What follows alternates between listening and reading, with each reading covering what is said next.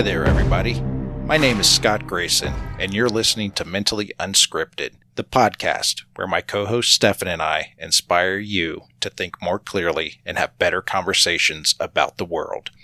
When you ride along with us, we'll take you on a journey that will show you that there's always more than one way to look at an issue. You'll learn to think critically about what you see and hear and how to challenge the narratives those in power want you to believe. You won't always agree with us, but that's the point, to learn that we can have deep conversations and learn from each other, no matter how different we are. Stefan is back this week, so you're spared another week of my implacable droning. In episode 47, Stefan and I recorded a short segment on Bitcoin maximalism. Our friends Myron and Jeremy of Mental Supermodels recently released an episode built on our initial insights. Today, Stefan and I return the favor by adding our thoughts to Myron and Jeremy's. We define Bitcoin maximalism, then discuss its advantages and disadvantages and whether it's the best philosophy for realizing Bitcoin's promise of self-sovereignty. As always, we're building a community around Mentally Unscripted, so share this episode with your friends and interact with us at mentallyunscripted.com. And remember, the conclusion you reach is less important than the process you follow to get there. Hi, everybody. Welcome to episode 54 of Mentally Unscripted. And you've got Scott here, and Paul is back. And I'm actually looking at him. We do not have any questions as to who is on the other side of the Signal chat. It is actually him here. So it's a real person. Yeah, I think we can rule out any sort of nefarious activities on the part of his wife or something. So how you doing? Well, I'm doing okay. I'm glad you covered for me. In reality, I was on a CIA mission. I can't say where, but it's very close to Russia. And I was doing all kinds of peaceful activities. No, I was sick. I was under the weather. Not sure what I had. I think the assumption is I got the big C. And now recovering. So glad to be back in the fold and back to the discussion. Right? I mean, where we all want to be, 24/7, 365, public discourse. Yeah, absolutely. And today we're going to talk about Bitcoin. So like I said a couple episodes ago, you're the Bitcoin guy out of the two of us. I'm the Bitcoin guy, There's right? no way I would have been able to carry an episode on my own talking about Bitcoin. So we put it off for a couple of weeks. And it's a good thing we did, because our friends Myron and Jeremy over at Mental Supermodels did a response to our episode 47, where we talked not very long, but a little bit about Bitcoin maximalism. So those guys, they expanded on the topic quite a bit. And, first off, I mean, I applaud these guys for trying to punch up. I mean, you improve your spot in the world by punching up against your superiors. So, I applaud those guys for taking the chance. They failed miserably, but they took the shot. I do too. I can't believe they had the confidence to punch up. But, listen, everyone's got to take their shot at times. And the fact that they did, kudos to them. Kudos to them. Yeah. I mean, when Rocky got the opportunity, he went for it, and, he lost, but I guess in the end he won. But that's right. So no, just kidding. We've had Myron and Jeremy on a couple times, and they're good guys, and we're building a relationship with them offline. And so I think we're going to be seeing them on the podcast pretty frequently, I'm guessing. Yeah. No, they, we both do shows focused on mental models and thinking. I love the way they deconstruct problems. They frame them. They do such a good job with organization. And I think that's what they did here is, we had sort of a loose conversation about maximalism. It was based on a single tweet from a developer in the Bitcoin community talking about how maximalism can be very toxic and repel people rather than bringing people into the fold. And so we had a long conversation about that, how that related to tribalism, malformed tribalism. And what they did is I think they brought a lot of good structure to the discussion about how you can think about that. So kudos to them. I think they enhance the dialogue. Yeah, I do too. And as always, Jeremy, I think, came up with a new mental model, or at least one that I think, at least a framework that I think we can apply to a lot of things outside of Bitcoin when it comes to this idea of maximalism. So we're going to talk about that a little bit. But first, I mean, what do you think about Neil Young? Are you sad that he's no longer on Spotify? I am just totally deflated. I mean, that's the first song and the last song I want to hear when I open Spotify is anything from Neil Young. What, his one song? His one song. Yeah. Rapping in the Free World's the only one I can even think of off the top of my head. But Heart of Gold, I think, is another one, right? I mean, we're really dating ourselves. So anybody like younger than us can be like, they really don't even know who this guy is. It's funny, right? Where we you ask yourself so many questions when you see this, when someone wants to stand up to a platform for whatever reason, in this case, complaining about one of the hosts of the most popular or most listened to podcast in the world, as far as I know, saying that they're spreading misinformation. So now I'm going to take a stance and take my music off of this platform. You really wonder, like, what are the power dynamics going on here, right? I just looked at this and thought to myself, what stance is this guy really making? I mean, another way you could look at it is, hey, Neil, why don't you just start a podcast and go through and really talk about all of Rogan's idiocy? You could bring on as many doctors as you want that tell you how stupid all of Joe Rogan's hosts are, and then you could plug that podcast. I mean, isn't that a better way of dealing with this and saying, I'm going to take my music away? Yeah, well, you mean fighting ideas with ideas? We can't do that because that requires some research and thought. So, when stamping your feet and whining and crying gets the same result, I guess that's just much easier for a lot of people. So what is it in your mind, Scott, with people that feel so concerned with Joe Rogan having a platform where he can speak to people whose ideas are non-consensus? I think that is an accurate statement. But by the way, when we say non-consensus, he has a variety of people on. As someone who's listened to him for many years and thought to myself, sometimes this is really interesting, sometimes this guy's an absolute idiot. I completely disagree with his position on something. I've never seen him as a moral authority, as a scientific authority. I have thought to myself, well, these are interesting discussions. And he brings people with varying perspectives, maybe not on all topics, but on many topics he has. In fact, in the topic of COVID, at the beginning and in early part of 2020, he brought on a man who was, I think, from the University of Minnesota, who today works on the Biden administration's COVID task force. I'm drawing a blank on the man's name, but he had him on to talk about COVID, right? And what we were going to expect. I mean, he had someone who is very much consensus. So why isn't that being brought up? Why are people so scared of someone sharing information that is non-consensus? Right. And that was Dr. Michael Osterholm. Was that his name? Okay, thank you.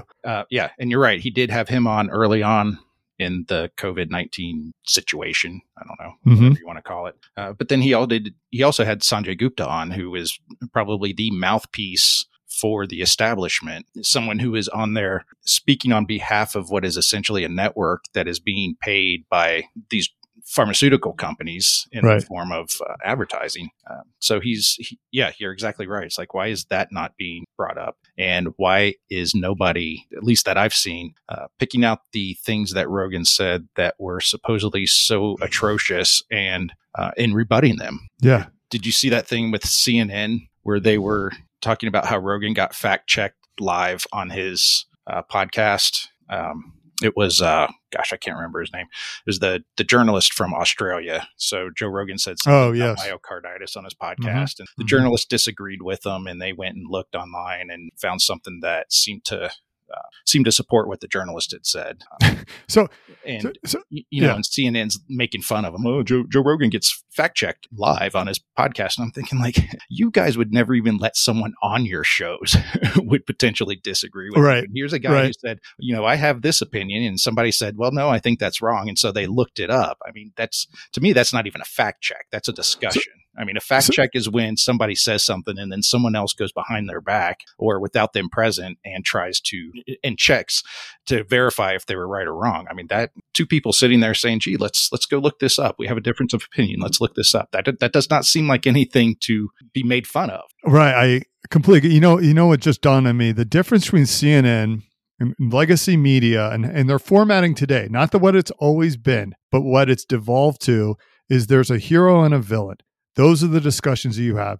The hero has a perspective. The villain is there to be the demon that you have to go hunt. Whereas what I take with someone like Joe Rogan, Lex Friedman, other podcast people that have long form discussions is that they're going to what is truth, and people are going to sit there and say, oh my gosh, I can't believe you think that Joe Rogan is asking about truth. If you look at his apology, or whatever you want to call it, his explanation for Spotify, he said exactly what I just said. This is also a guy who, after he had two of these controversial people on his podcast, Dr. Malone and the other gentleman who's a cardiologist. I actually didn't even listen to those episodes, but I know that they were considered controversial because of the subject matter that they talked about. He posted on his Instagram page a critique, a 3,000-page critique by Vinay Prasad, who is also a doctor, who's someone I've mentioned on this podcast several times, who goes through all of the claims by those doctors and provides a rebuttal where he thinks it's appropriate, where he agrees and where he disagrees. And much of the language in there was very strong. Joe Rogan posts that on Twitter and on Instagram. He's saying, listen, guys, I had conversations with these other guys. Here is a critique. Please go look at it. Do you imagine CNN doing that? I mean, I guess the question would be, were you guys there when we were talking about, the complaints with them is like, you guys got it wrong on weapons of mass destruction. You guys got it wrong on the financial collapse. You guys got it wrong on what we're doing with every element of our corporate bureaucracy and our governmental bureaucracy. And Trump, Russiagate. Yeah. They still have it. There we go. 4 years of that. And I mean, I'm sorry, when have you brought on and actually said, okay, we got this wrong, we got to go back? And just to bring it right back, I mean, Joe Rogan is 100% correct when he points out at some claims that just a year ago were considered completely conspiratorial are now just accepted as fact. This absolutely blows my mind. Early on in the pandemic, they're talking about masks. You have the CDC coming out with Fauci saying the masks don't work, and the science hasn't changed around that, right? But he's saying the masks don't work. Then they're saying everyone needs to wear a mask. Like, again, where is the jumping through hoops? Where is the people sitting there saying, well, how did we get there? And today, this really gets me on. Again, replying back to Vinay Prasad. By the way, we're not doctors on here. Our job is not to give you medical advice or financial advice, any advice for that matter, right? What we're doing is talking about topics, giving you better ways to think about them.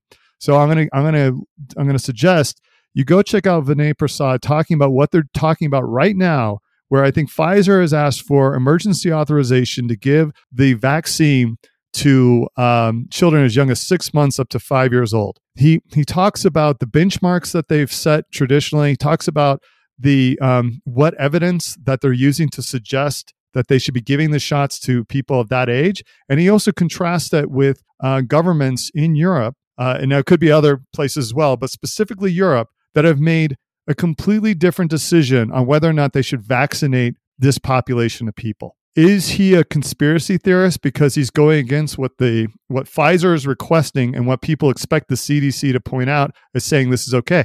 His point is, we don't actually have the medical data to suggest that this is the right thing to do. But again, he's being called out as, I imagine many people are saying, no, we have to give these shots to kids. This is a perfect example of where you're asked the question, is CNN asking these questions of the doctors of the CDC? Do they have people on there looking at the data? I mean, Vinay Prasad seems to be doing it nonstop. I don't understand why he's the only doctor. It makes no sense to me. But yeah, again, they're going to sit there and they're going to criticize someone like Joe Rogan. I mean, I'm sorry, it's a joke. It's an absolute joke. Yeah, and I think this demonstrates that it's not about equal time for different opinions. It's about only allowing the opinion that you want to be heard. And for the life of me, I can't really fathom why people get so bent out of shape about this. At the bottom line, I think we need to start learning to mind our own business. You do what's good for you. I'll do what's good for me. And I mean, we've got the mentally unscripted empire building up here, right? So we're going to talk to each other and give each other advice, but someone who I don't know walking down the street, I know this sounds harsh, but I'm not going to get too concerned over whether they are getting boosted every other week or they're, downing horse paste every morning.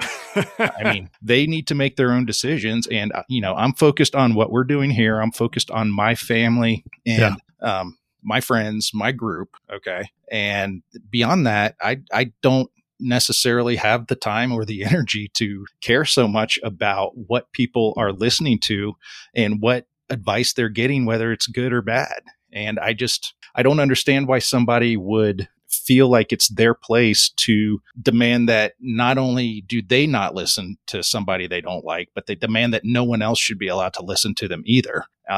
And I think this might be a segue into our Bitcoin maximalism discussion, but I think people, they get married to an idea and they get wrapped up in it. It becomes so much that it becomes a part of their identity, and they get that cognitive dissonance that makes them uncomfortable when they hear something that contradicts themselves, contradicts their ideas, and they're not strong enough or willing enough to take a step back and say, okay, maybe I was wrong here. Maybe I need to update my position. They instead they double down, triple down, quadruple down on that one position. And when the evidence starts to get overwhelming that maybe they're wrong, they lash out in ways like this, childish ways, saying, not attacking an idea with an idea, but attacking an idea with an emotional, visceral emotional response, I guess, to just silence it. Yeah.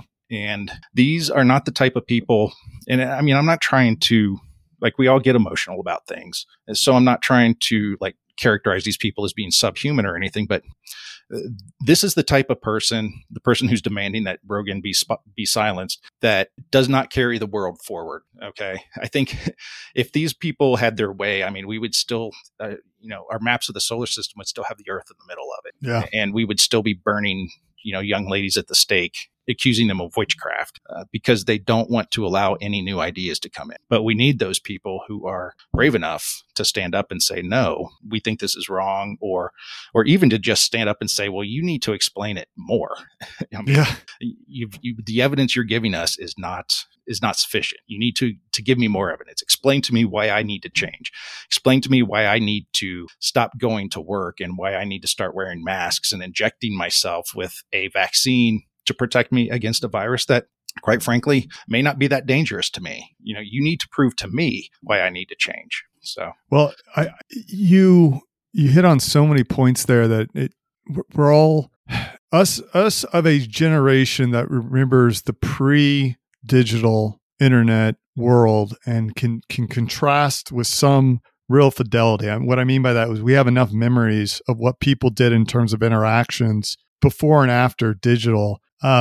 Really, I think are struck by how we've lost the ability to have this kind of discourse. And so the example I give is that, my parents always share these stories about being, they lived away from their parents. So it'd be months that would go by, and then they would come home, and then they would have these discussions at the house with their siblings and their parents. So they're in their 20s and their 30s, where these discussions are having at the table. They're very visceral. They're very argumentative. Everyone's going after each other. Oh, you don't understand this. Have you read this? Right.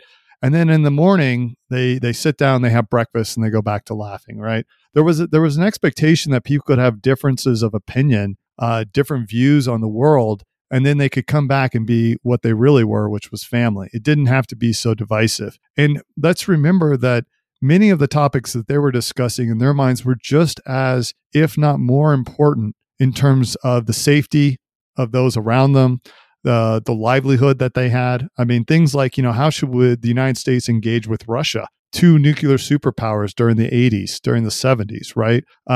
You have many people that have memories of the Great Depression, then which would be obviously my grandparents, but then they also have the memories of what's going to happen if a nuclear bomb is dropped or nuclear missiles launched and our kids are in school, right? These are the types of considerations that they had, and they were just as passionate about these topics.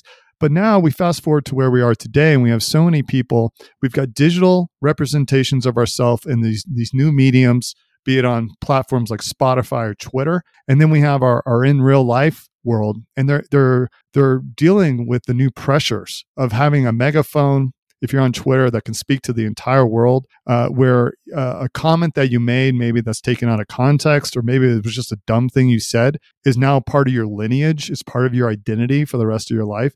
We're dealing with all of these stressors at a point in which, in many ways, the world is safer, healthier, and better than it was 50, 60 years ago in terms of, look at a lot of the outcomes of the data from different repositories, just like death counts and health rates and all that. In many ways, the long-term growth rates are actually improving in the right direction. We should all be happy about that. But instead, we're just freaking out. We're just freaking out, and we're getting upset with others, and we can't communicate with others. And it is something that has to change at some point. I just can't imagine this can continue to barrel down this way because we're too stressed out over it. And then we start thinking people are enemies. I mean, let's take some wisdom from older generations. They had to deal with, in a lot of ways, worse stuff than what we're dealing with. They seem to do just fine. So sorry, my second little rant for the day. You ready to talk about maximalist? Yeah. That's all good. And like I said, I think a lot of what we were talking about, I think dovetails into the Bitcoin maximalism debate and beyond. Like we were talking before we went online, I think we're going to see the same model, I guess, or framework pop up in the future. I mean, when it comes to discussions about climate change or, any other, earth moving catastrophe that is coming in our future, I think we're going to see the same thing. So, like I mentioned, Myron and Jeremy over at Supermodels, did a response to our Bitcoin maximalism episode or segment, I guess. So when we talked about it, we just scratched the surface. So they went a lot deeper into it. So we're not going to let them have the last word. We want to dive deeper into it ourselves and talk about it a little bit more. And this is an interesting topic. And I'm not, like I said before a few times, I'm not the Bitcoin expert. So for me, a lot of this is new.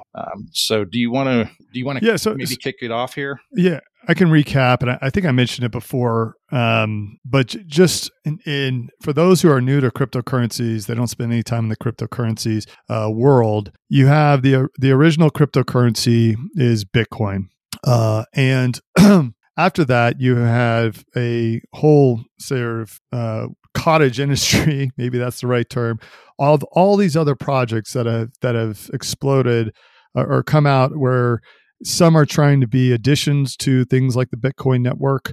Others are trying to compete directly head on with Bitcoin by changing some of the features. Some are trying to be very different, smart contract platforms like Ethereum, which are actually trying to be able to do if-then logic and loops. So you have that, but that just scratches the surface, because what you've seen in the last several years is protocols, which are networks or chains. We have a lot of different language, which I think is one of the reasons people get so confused about cryptocurrencies. But they're trying to do very niche type of activities with these chains. And, a lot of it has to do in what they call the DeFi space. They've got liquidity protocols that are trying to provide liquidity to marketplaces so that they can make trades. You've got loan protocols that are trying to fill gaps where people are trying to loan off of margin.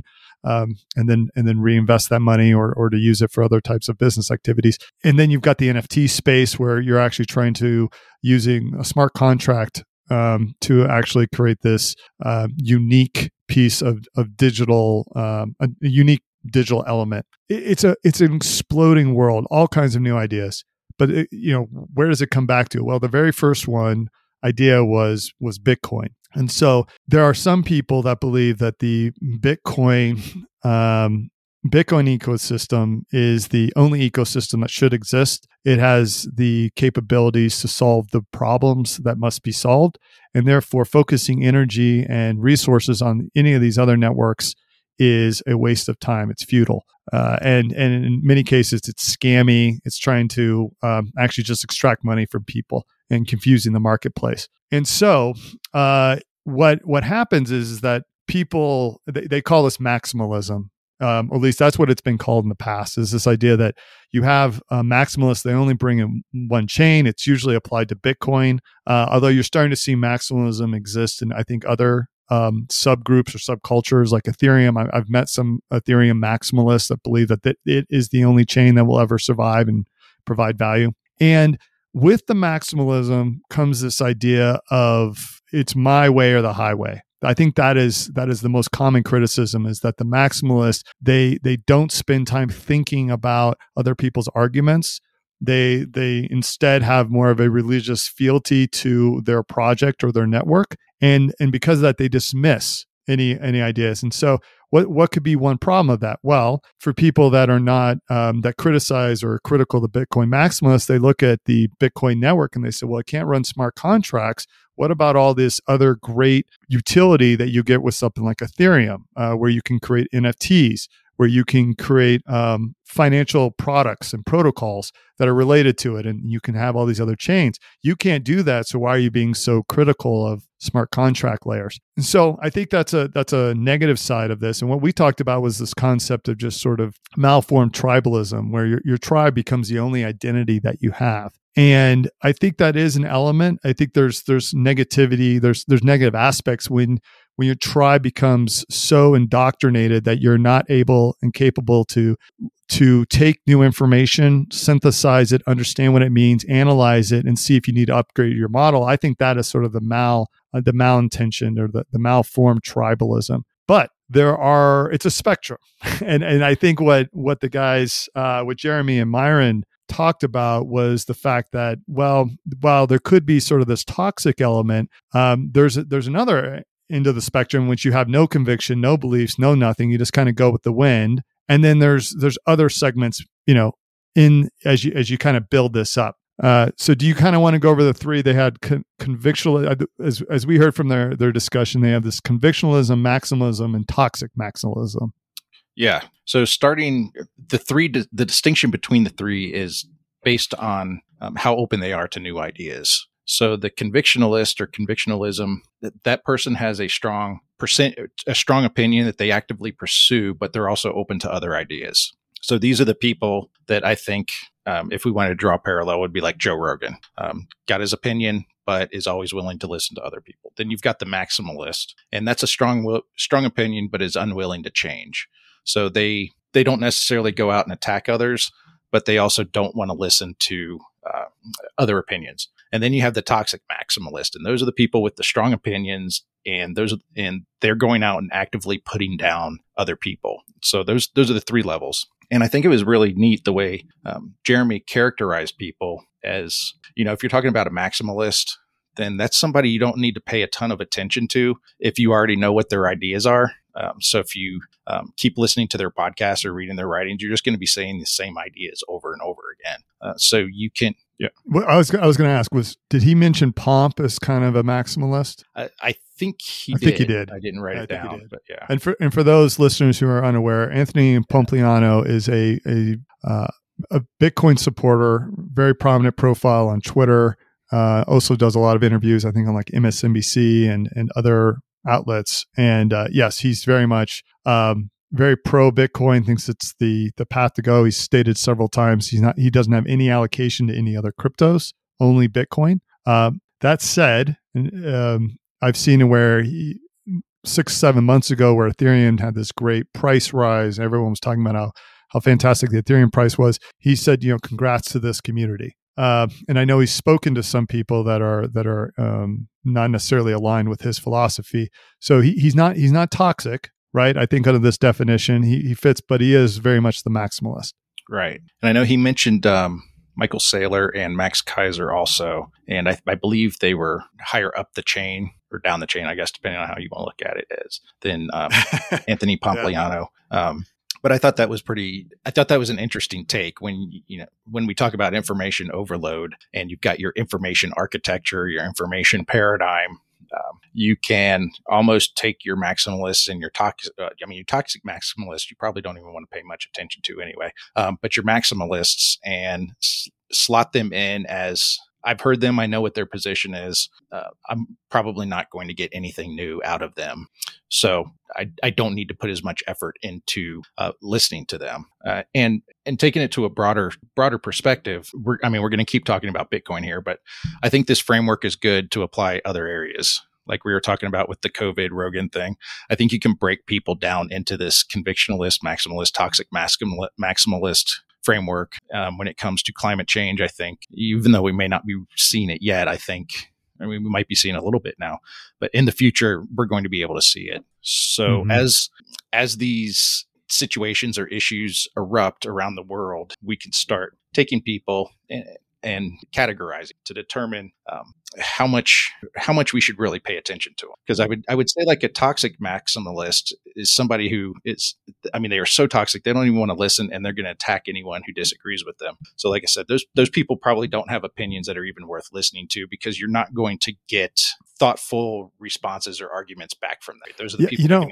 I was going to say those are the people who engage in the ad hominem attacks and, like we said before, stamp their feet and just act like a petulant child. Well, and it almost seems like it aligns to this activist class mindset, which has seemed to be more prominent of late, where you just see these mobs of people. We talk about cancel culture as an example. It's an activist class, right? That says that we have to do something about said activity. And so canceling someone is erasing them. It's part of this mentality. And when I think about how you're describing toxic maximalism, it seems to be, it takes that characteristic of that behavior and it puts it in with a mindset, right? So the mindset is that if you've said something that is gross by these standards that we've set, then you deserve to have this type of punishment. Not just that we disagree with what you said, which I think could be at the maximalism stage, but that we have to do something about it. And you are seeing that. I mean, you're seeing that with COVID now.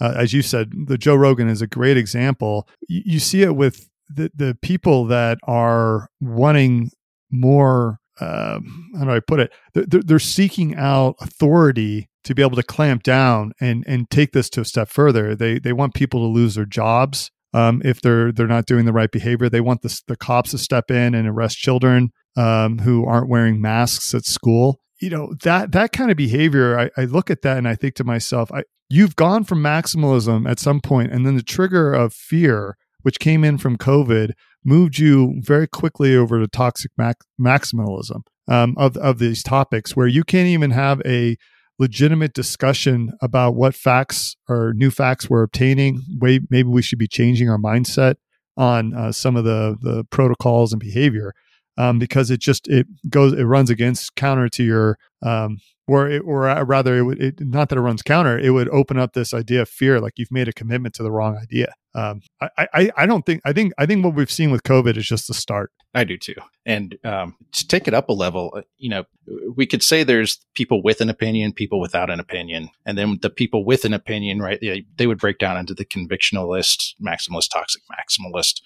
And I wonder, and the people without an opinion, I think those are the people who are willing to admit that they don't have enough information and they haven't really thought about it or looked into a question enough. But I wonder how many people in the toxic maximalist are the people who don't have a lot of information, but are just responding to what they're hearing other people say. The person who wakes up in the morning and logs into Twitter to see who they're supposed to hate that day without any questioning why.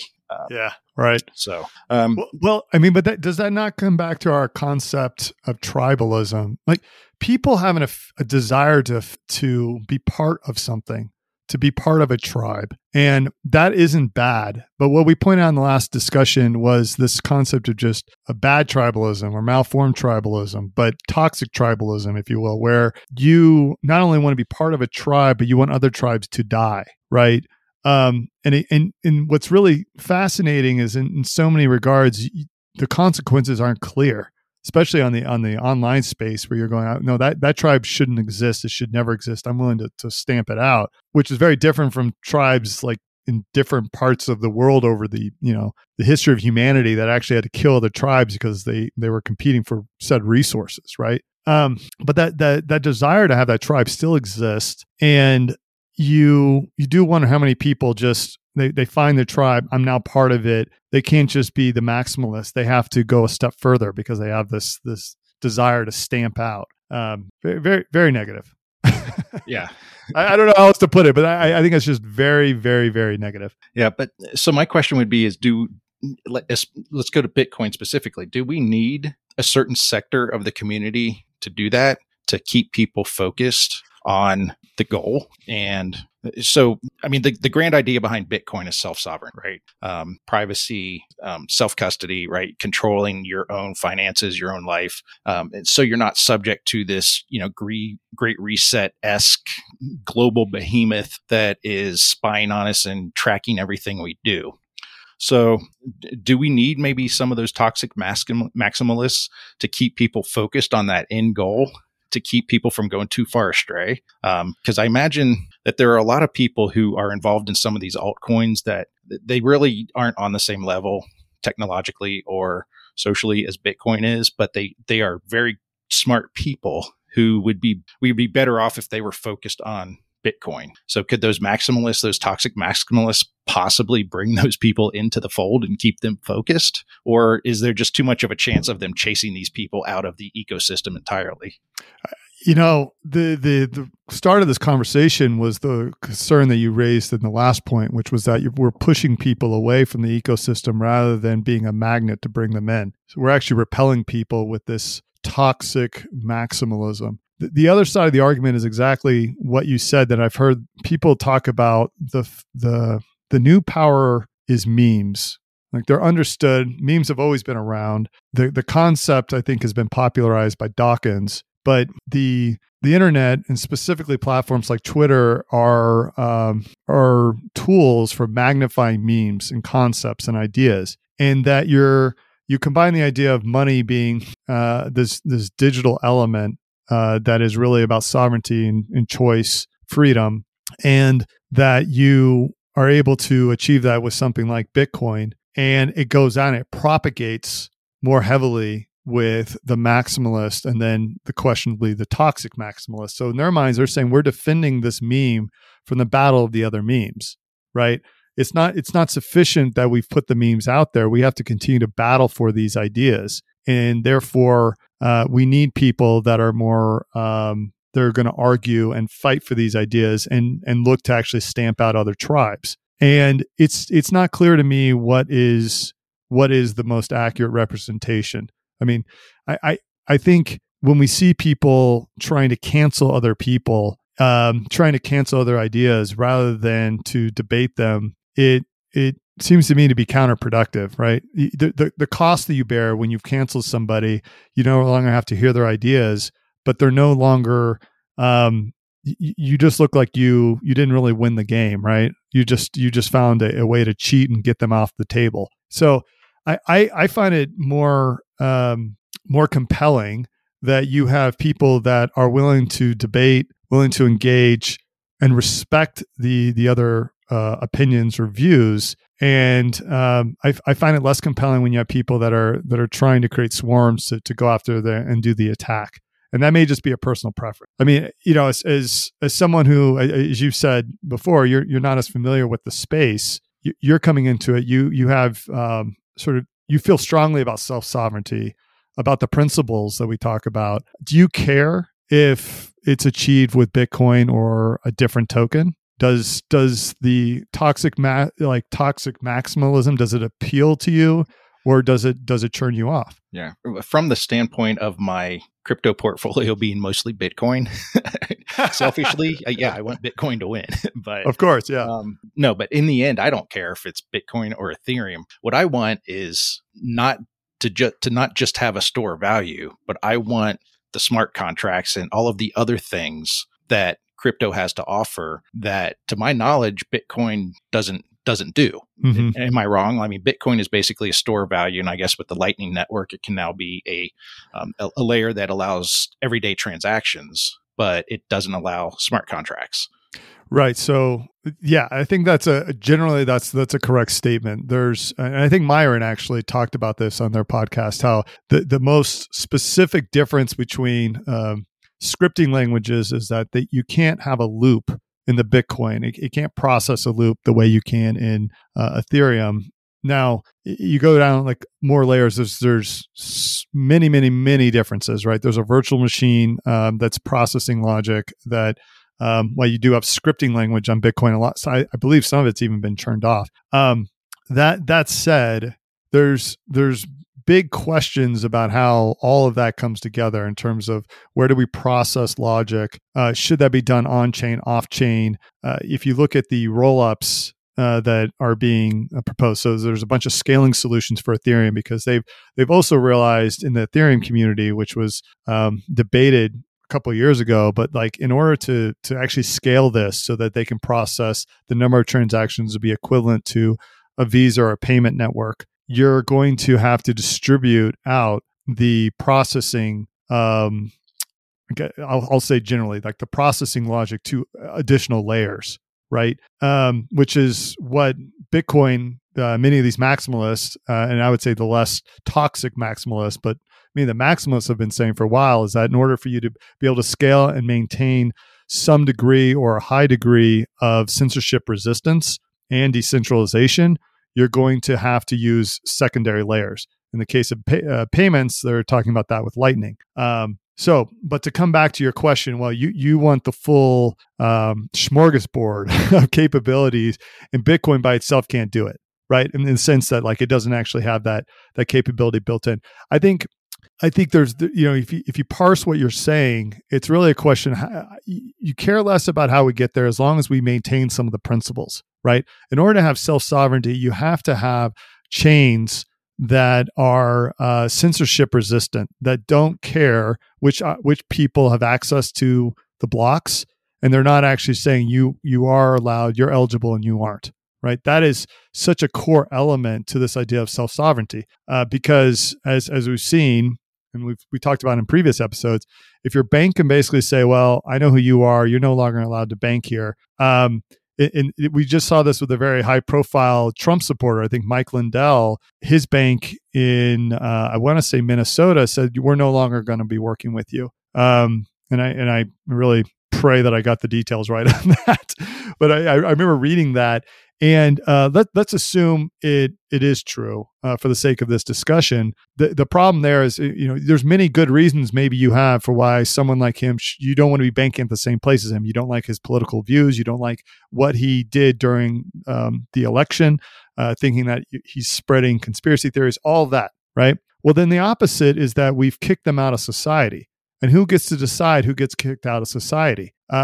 That's fundamentally what we're talking about here, which goes back to this idea of sovereignty, that the individual does have rights that are given, that are well beyond the government. The government doesn't get to decide it. We have them by virtue of being humans, individuals, and tools like Bitcoin are going to give us that. So how we get there is what matters, right? Or the fact that we maintain those principles as we're going to where it's going. So I guess what I'm hearing from you is, you could be attracted to many different solutions that kind of achieve those principles. So that makes you more of a convictionalist, I would say. But specifically, if you have the toxic maximalists that are saying you're an idiot if you go use these other chains, or you're an idiot because you're most of your portfolio is in Bitcoin and it's not Ethereum, what does that do in terms of acting as a magnet or a repellent? Yeah, and so my question around this is, if I wanted to fly, okay, I would not be able to just buy a car. So having somebody say, no, we should not put any resources into helicopters and airplanes. All the resources should be put into cars. Okay. But I want to fly. So I need somebody to put the resources into these other things. Right. And this is where I'm falling. This is where I'm losing the connection about the logic behind these Bitcoin maximalists. If I want the smart contracts, then why get rid of the blockchain that allows for the smart contracts and just focus on the blockchain that doesn't? Yeah. So good. I think that's the fundamental question, right? Are there use cases that are super valuable that require a smart contract? And since you can't do them on something like Bitcoin, why do we have a problem with these other smart contracts? And I'll be honest, having looked into smart contracts in the time that I have, there's a lot of questions about how valuable they actually are. And what I mean by that is there's putting logic in. I think they've done an amazing job in terms of DeFi, building up all of the capabilities that they have using contracts, right? You could ask the question though, I guess, are they achieving censorship resistance at all times? Or do they have faults that we're not really sure of? Do they have risks that we're not really sure of that make them less censorship resistant? And therefore, would they then have to compete with more centralized solutions? Are they really achieving a promise? And I think a lot of people look at all the money that's gone into these contracts and they make the argument, well, yes, they have. I'm not sure that I'm bought into that, which I know sounds pretty heretical. I mean, how else do you measure adoption rates, right? Well, you look at TVL, or you look at some of the metrics that have come out and said, okay, well, they're getting money into these contracts, therefore they must be adopted. But it's also possible that it's primarily a speculative frenzy that has attracted all of this money, and that what we're going to find in a couple of years is that most of these contracts go to near zero because the utility isn't quite high. So I think it's a difficult question to ask, or difficult question to answer rather, is how far, how much utility are we getting from smart contracts that we can't get with scripting language in Bitcoin? And how confident are we that the utility that's being developed with these smart contracts is sustainably useful for the goal, again, of censorship resistance, of self-sovereignty? I don't have the answer to that, frankly. But it's one of the reasons that I think I'm, if someone asked me, well, what's your stance? Like, I'm very much pro Bitcoin, conceptually, and what I understand about the technology. I also think it's possible that layers will be built on top of Bitcoin over time that today seem less efficient than an Ethereum, but actually model more closely to network models, where you're building on layer upon layer upon layer upon layer that allows you to do more functionality. It's not just on a single chain. I think that is a real likelihood. I'm not a technical developer. I don't have the expertise there. So I'm sure and I've heard many technical people tell me that that's not the way it's going to work. But I think that's a possibility. Yeah. And if anybody out there knows an experienced crypto developer, introduce us to them, because we'd love to have him or her on the podcast to explain all this, because I don't understand what the limitations are either. But when we talk about building it all on top of the Bitcoin network, though, this idea of self-sovereignty, I mean, this is pretty high stakes, I think. To me, this could be the make or break technology of the future if we don't want to get wrapped up into that Great Reset-esque massive global behemoth. So do we want to put all of our eggs in one basket? And what happens if Bitcoin just dominates everything? And is it now susceptible to being taken over by a government? And then we just end up right back in the same position that we're in now? Yeah. My thinking is that first of all, I don't know the answers to all that, right? The game theory looks a little weird at the limit when you start to see, like, what does that actually look like? We talk about the individual having self-sovereignty, having this freedom outside of institutions. And so let's just play. What does that game look like? Like, imagine if your identification was accepted by all citizens, because it was a universal protocol, right? And a universal protocol could be something like email. Everyone understands email. They send email. You can find a way to open an account, to have an email account. Everyone understands that, right? Globally, right? Or most people do.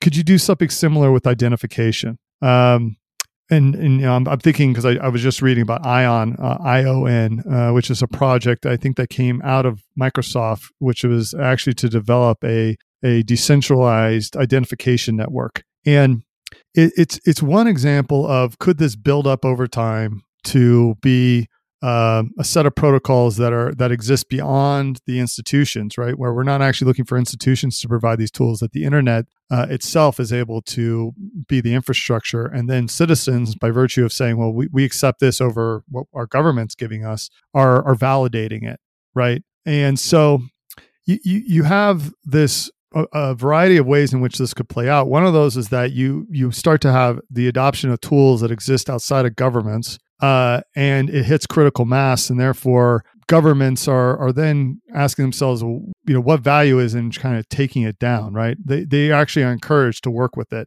And you see a little bit of this playing out right now, where, in the state of Texas and Arizona, there's been legislation proposed just recently to actually consider Bitcoin legal tender, to change its tax treatment. And they're competing for developers and new engineers to be able to come there and develop new solutions based on Bitcoin. And it's primarily Bitcoin. It could also be other currencies as well. But Bitcoin is the one that has the most clarity in terms of regulation, which still isn't very clear, but it's clearer than the other tokens. So you have this weird thing where on one hand you're saying, well, governments want to take it down, but governments are actually competing against each other for resources, for mind share, for skill share, for citizen share. That if they're the ones that are willing to offer up, Bitcoin sovereignty, self-sovereignty, do they have an advantage, right? Which would then suggest that they don't actually want to take down one of these networks. They actually want to encourage the development of it. And so, Russia coming out, I think in the last 2 weeks, talking about how, I think it was even Putin talking about how he actually thinks that they have some advantages in Russia with cheap energy that, for mining Bitcoin. India just came out after 2 years of saying they're going to completely ban it. Now they're going to tax it at a high rate and they're going to introduce the digital rupee. So our government's going to be incented to try and take it all down, or at some point are we going to see critical mass where they're incented to actually play with it and encourage it, right? And then you get into some really weird games where I think most people would hear what I just said and say, okay, that's just beyond, not going to happen, because governments never want to give up control. They never want to give up power. And they have the guns and the military to do it. Well, okay. I mean, I can't argue against that. They're the ones with all the purse strings today. But what you also have to ask is like, okay, well, what's going to happen when the debt levels continue to rise in the United States, when China and Russia say, listen, we no longer want to use the US, and they've actually created enough clout to actually move away from denominating all energy contracts in dollars. Russia, again, has also just talked about that, wanting to actually do gas contracts with the European Union in euros. Well, that lessens, that changes dynamics is my point. And I don't think any of these people that want to sound super smart and tell all of us, crypto people that we're absolute jackasses for looking into this stuff, I don't think they have a clear picture of exactly how this plays out. Anybody who does, I think, is lying. They're trumping their own cards. They can have ideas, they can put probabilities behind it, but if you think you know exactly what's going to happen, you're a liar. So I don't know. I honestly don't know. I love the idea of sovereignty for individuals. I mean, think about the fact that you have billions of people that are unbanked and governments that have the incentives to bank them, but still don't do it. What if we could solve that? I mean, that'd be absolutely freaking amazing, right? For all of humanity, right? What if governments actually were terrified of pissing off their citizens and invading a country? So instead they had to actually go to the table and negotiate. I mean, wow, what a novel concept. Like, that's the one thing I'm going to say this that really bothers me whenever I hear these people that just want to totally trash crypto and like, oh, you guys are all a bunch of morons. Like, none of them have any, they may say that they don't want war, but then they talk about all these realities. Like, at least people in this space actually want a better world. I mean, they really do. They want less conflict. They want less war. They want more negotiation. They want to see the rest of the world being like, thriving and surviving. At least that's my experience with people. So, you military, neocon, whatever the hell you want to call it, you people that believe in institutions, remind me again what you're doing. And I think that there's a great point there. I think we shouldn't be so hasty as to group all governments together. There's different layers of government, different levels of government. A state government like Arizona, which when you brought that up, I went and did a quick search, Bitcoin Magazine. Were you fact checking this fact checker? Yeah, is that what you're doing? Bitcoin Magazine there's something on here about, I guess just last Friday, a bill hit the floor in Arizona that would make Bitcoin legal tender. So that looks like that's definitely something's happening there. But anyway, so I could see a state like Arizona or Wyoming, one of these states wanting to legalize Bitcoin in order to attract developers and companies into the state so they can strengthen their own economy. Because in the United States, I mean, no state can print its own money. It doesn't have the power of the Fed and the federal government. So the states are effectively competing against each other to try to draw business and people into the state to boost its economy. But when you talk about the U.S. government, right, the U.S. government uses the SWIFT banking system to essentially try to control the world. And if there's an alternative to it, then they're going to, the government, they've got a strong interest in putting that down. So at one level, you might have the state governments pushing this, and at the next highest level, the federal government is saying, no. So I think there might be some tension there. And how that all plays out.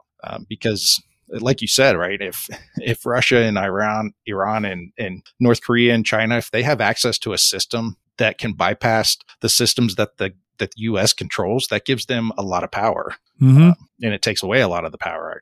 Probably more appropriate is it takes a lot of the power away from the U.S. government. So that's going to be an interesting tension there, I think. Yeah, and I think. Sorry, go on. And I was thinking, I wonder, this might just be a little bit of a parallel to the marijuana question here in the U.S., where the federal government still says it's illegal, but the states are legalizing it left and right in order to, boost their economies, get that tax revenue, and to keep people happy. Because, everybody's happy when they're smoking pot. So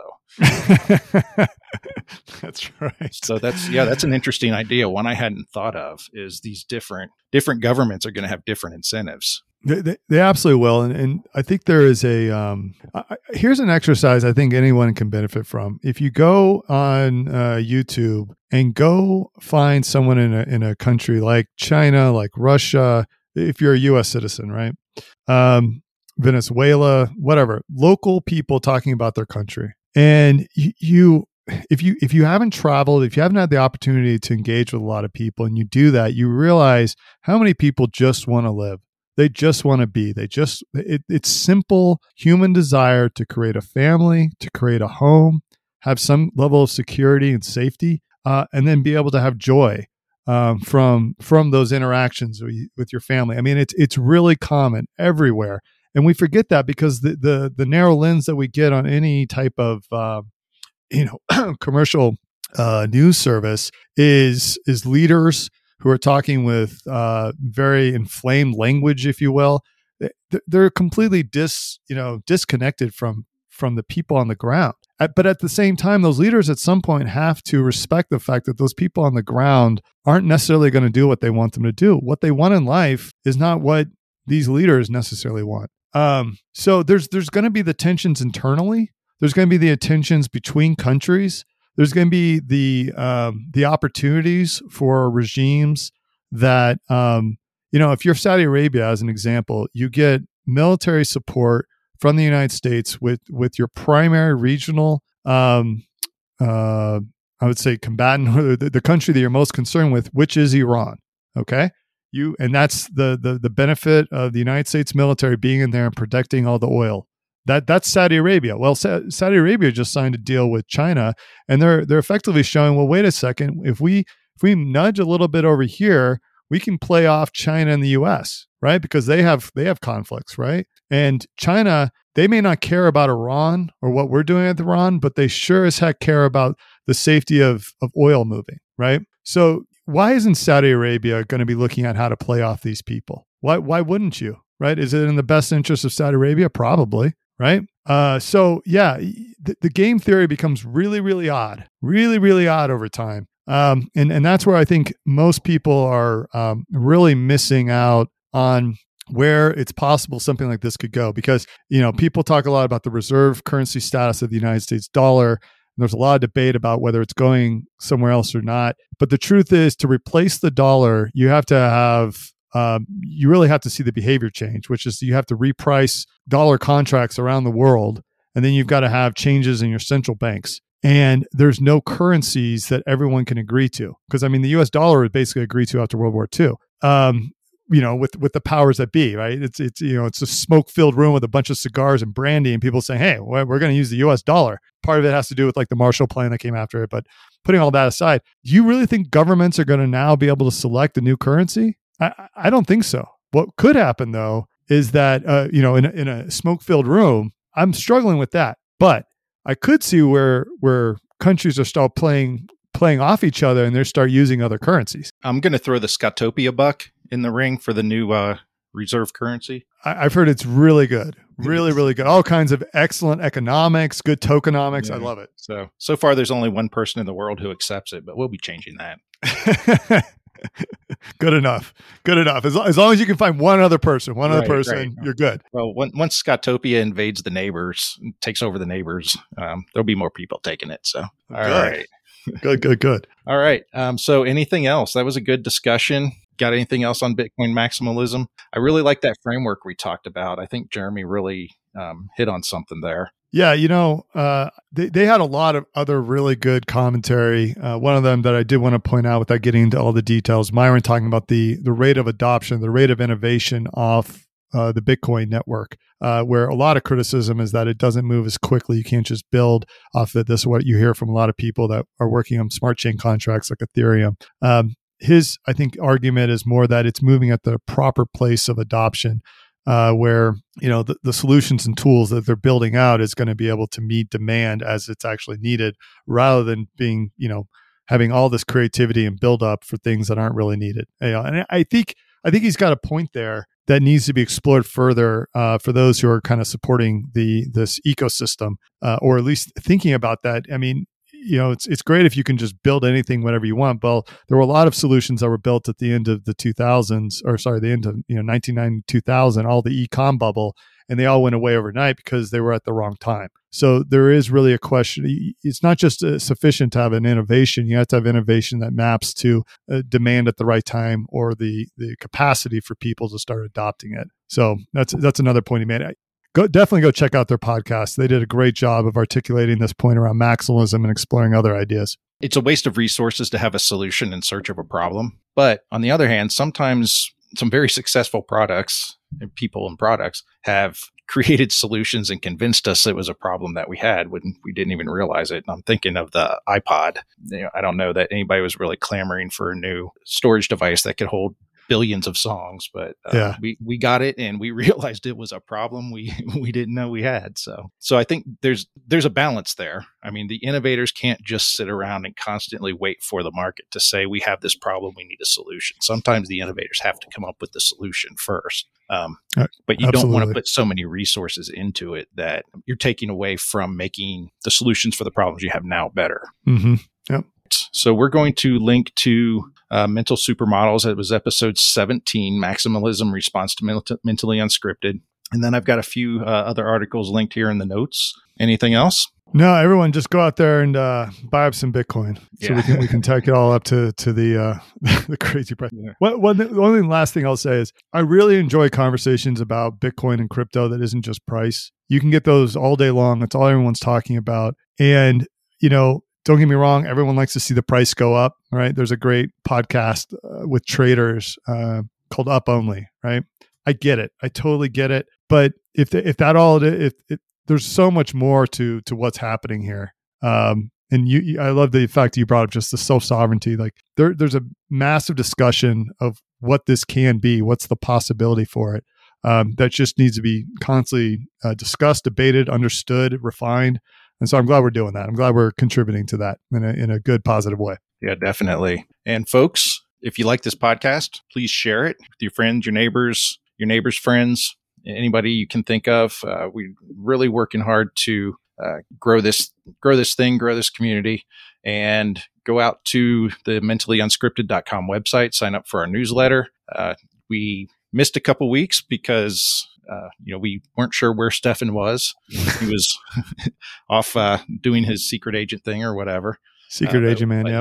He's back now, so I'm going to start cracking the whip and make him get back to putting that together. And don't even ask why I didn't just pick up the slack and do it for him while he was gone. That's not a fair question. Don't ask questions with obvious answers. I will cancel you. I will remove my music off of Spotify if you ask that question. Thanks everyone for tuning in. We appreciate it. Go out to mentallyunscripted.com. Let's get some comments going, get some conversations. And I've got my email address in the show notes now, so feel free to shoot me an email if you have any questions or comments. And if anybody has ideas for interesting people you'd want to hear on the podcast, let us know, get us hooked up with them, and we'll work on getting them scheduled. And with that, anything else, Stefan? No, that's it. Be good, be well. We look forward to our next chat with you guys. Awesome. We'll see you guys next week.